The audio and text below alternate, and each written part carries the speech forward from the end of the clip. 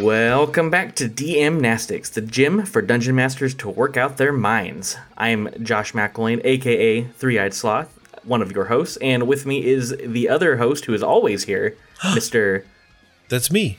I am always here. It's true. Now that you mention it. The DM Neil, aka Joke Maniac. And for today, we're going to focus on episode number 114, All Your Base Are Belong to Us. That To other me part's not there, specifically. but that's not important. And that featured the amazing Matthew Colville. And we are going to also tie back to DM-Nastics number 95, Building Better Bases. Love that alliteration. Good job. Yes. So for this one, I scoured the internet. I actually don't think I scoured. I think I took probably like 30 seconds and found something amazing. It was a very short scour. And I found the Stoneholm Dungeon, and I want to give a shout out to Monkey Blood Design, because they're the ones that made it. And it's an awesome little map with... It's very pretty. It's very well done. I think my favorite is the compass rose that has an axe with a sword. I didn't even on top notice of that it. until you mentioned that right now. That's very good.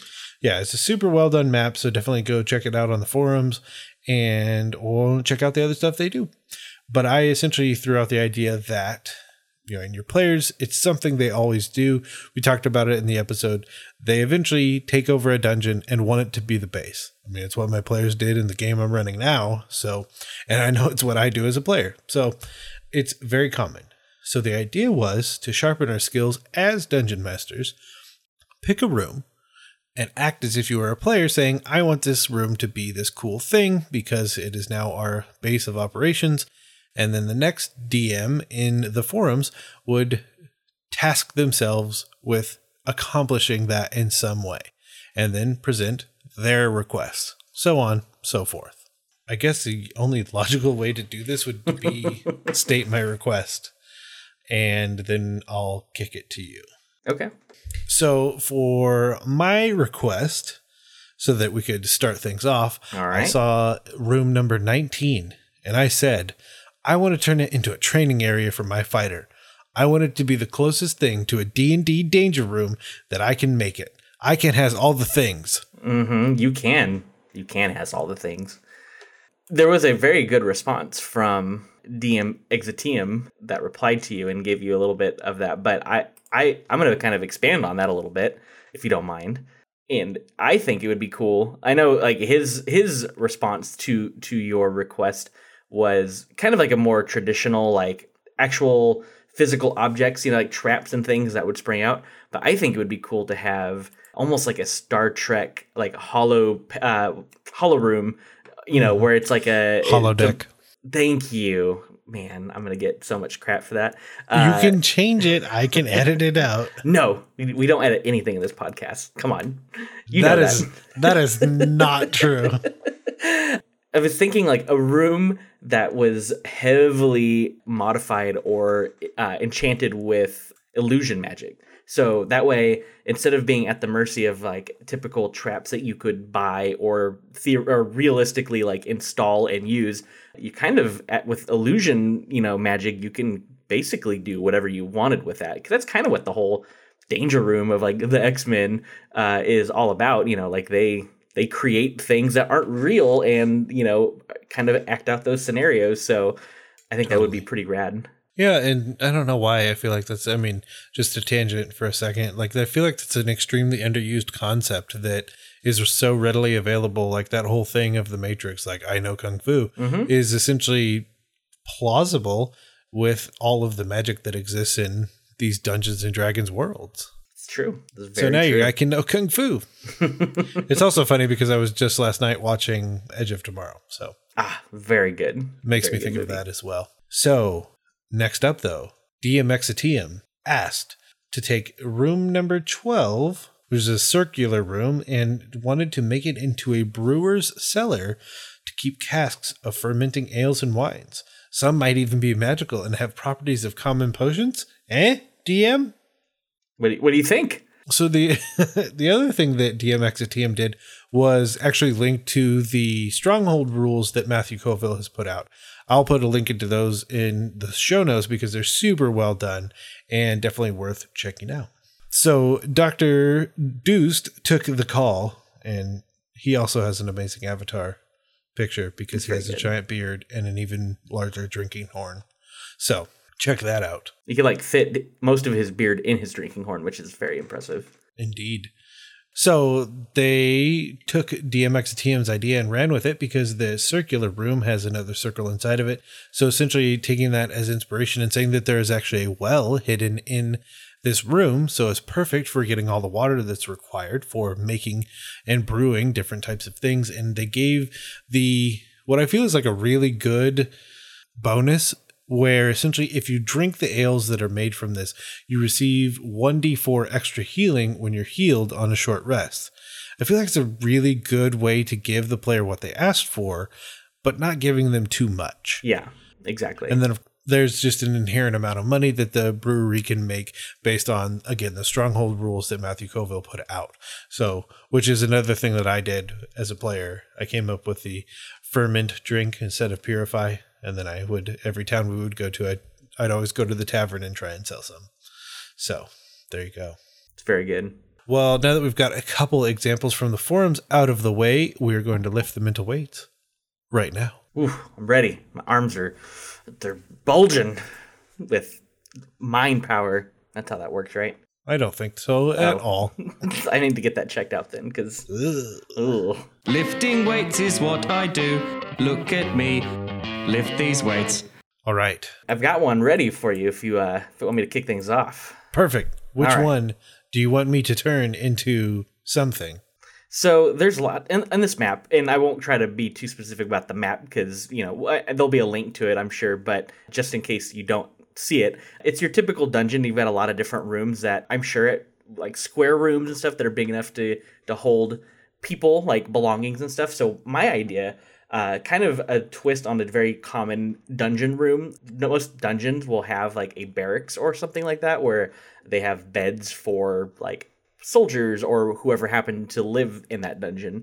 But my idea was that for adventurers, converting this to their own base would be to convert it into some kind of barracks for their own like family, perhaps. It's an idea of like D&D adventuring that I feel like never really comes up. Like most adventurers are either single or like, oh, my family's dead or that kind of stuff, But I like the idea of like, what if this adventurer, like one of the adventurers in this party, like had a family that like was maybe from this region or is maybe traveling with them, like maybe, on their journeys, maybe they have a family that's kind of part of a group or a caravan or something that's all, kind of traveling along, and they need to create a new kind of base to live in. So you could convert that into like a living quarters, like for a player's family, like where they live essentially. And I feel like that would be a neat kind of a twist on a very typical trope. So build that for me. Do it. Make it. I want it. No, I'm just kidding. I really like that idea because I would want, and I mean, this is what I would want hopefully for the backstory to kind of make it so that they live. I don't know of a nicer way to say that because that's one of the scariest things about having a family as a player is that the DM will use that against you. Mm-hmm. The thing that I thought of was that the parents were adventurers, all the brothers and sisters were adventurers, and essentially this is the place for those who have stopped adventuring, but still they have capabilities. So then it's almost like these are the people that help kind of run the dungeon while you're not there. I would almost want each player to pick a relative or someone close to them that would live in the dungeon because then it's one of the safest places for them. And I wouldn't want an entire family so it doesn't outshine the rest of the players. Like we go back and Josh's character, his entire family lives here. So then it's Josh and I talking to each other and me trying to make up a bunch of brothers and sisters. That's right. Squatters' rights, man. We've all moved in. It's ours now. They don't let anyone else in the party in here. Perfect. But no, I would definitely carve out like an area for them and almost kind of make it where it's theirs in a lot of ways where, and it's not really an area of the stronghold that the players go to because this is where a family lives now. And also though, like I said, really making it so that the dungeon continues to run and function because these people take it upon themselves to essentially do things because they are getting to live in this very secure place. I like it. I approve. Yes. All right. Now it's your turn. All right. What can I make a reality for you? I mean, you already had your like danger room thing, so you technically are getting 2 today. You should feel very spoiled. So I'm actually going to toss an idea out to you and ask actually how you're going to twist it and use it against me. Ooh. To make it more interesting. So on the forums for your avatar, we actually created several custom fields that you can fill out. One is your favorite D&D class, and the second is your favorite D&D race. So I put Dwarf Cleric. So I want somewhere Typical. that I Good can job. pray to my deity Moradin. So what could you give to me to like make me feel like it's a place that I could call home, if you will, and what are you going to do to use it against me? Oh, man. Okay. Well, let me see. Based on, if I'm looking at this map and if I use kind of what's been established by this dungeon, there is in the southwest portion of the map, there's like almost looks kind of like a chapel or some kind of altar room already established. It's got some alcoves that look like there's maybe statues already there. So perhaps that's something that... Oh, okay. So here we go. So yeah, so that room has already kind of been built to be something like that. So it's easy to convert that into a temple or a small sanctuary to your god. However, because obviously it was being used for some other god before, the previous residents of the dungeon, used it for some other purpose. And so kind of using it and converting it, to something that's more suitable for you. Mm-hmm. What you didn't realize, or what perhaps has been kind of hidden and unknown, is that underneath the altar that there's a stone altar that's like super old and is built and sitting in in the far end of the room. And it seems like everything's fine, it's been decorated with Moradin imagery and stuff, iconography to make it, kind of feel more for you.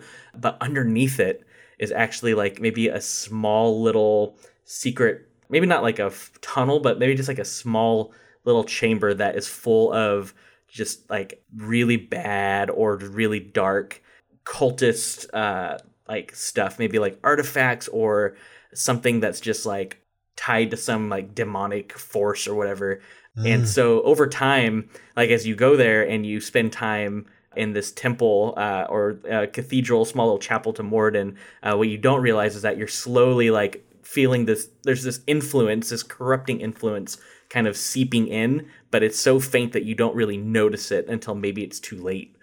And maybe stuff you've already changed, or stuff is already bad stuff has already started to happen by the time you realize what's really going on.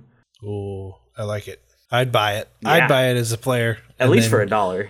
All of a sudden have all these crazy dark necromantic powers, right? That I spring on the other players and then they have to battle me. It'd be pretty sweet. I like it.